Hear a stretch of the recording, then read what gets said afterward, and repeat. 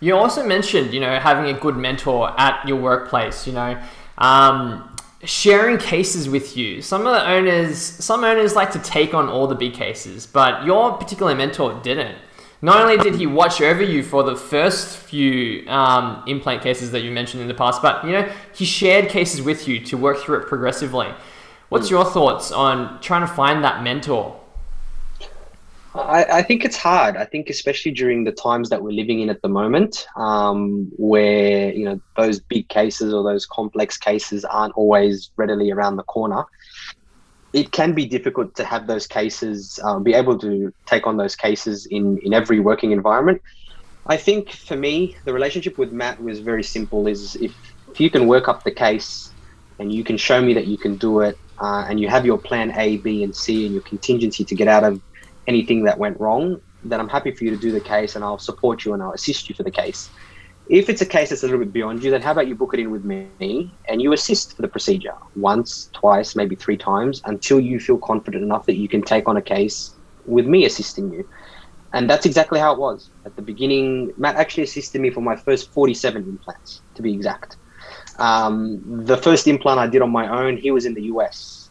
And I didn't sleep the night before because I didn't have that psychological security of having my mentor next to me or in the room next door. But there comes a point where you need to have that leap, and being able to have that leap in an environment where the boss has your back if something goes wrong, within reason, of course, but also to be able to say, you know what, I've been assisted 47 times for this procedure. It's no different. I've worked it up. I've done my plan A, B, and C, and I've always got somebody to bail me out if need be. So I think by showing Matt that I was able to work up the cases, document my cases so we can review them, it was easy for him to say, yeah, take on cases. And it wasn't just me. Look at all the people that have worked for Matt. Andrew Cheng's doing phenomenal work. His other associates are doing great work.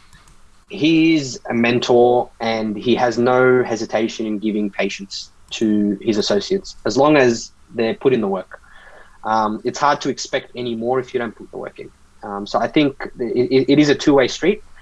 If those new graduates that are listening are in a practice where they are putting in all the effort, all the hard work, and they're not getting reciprocation, it may be time to look somewhere else.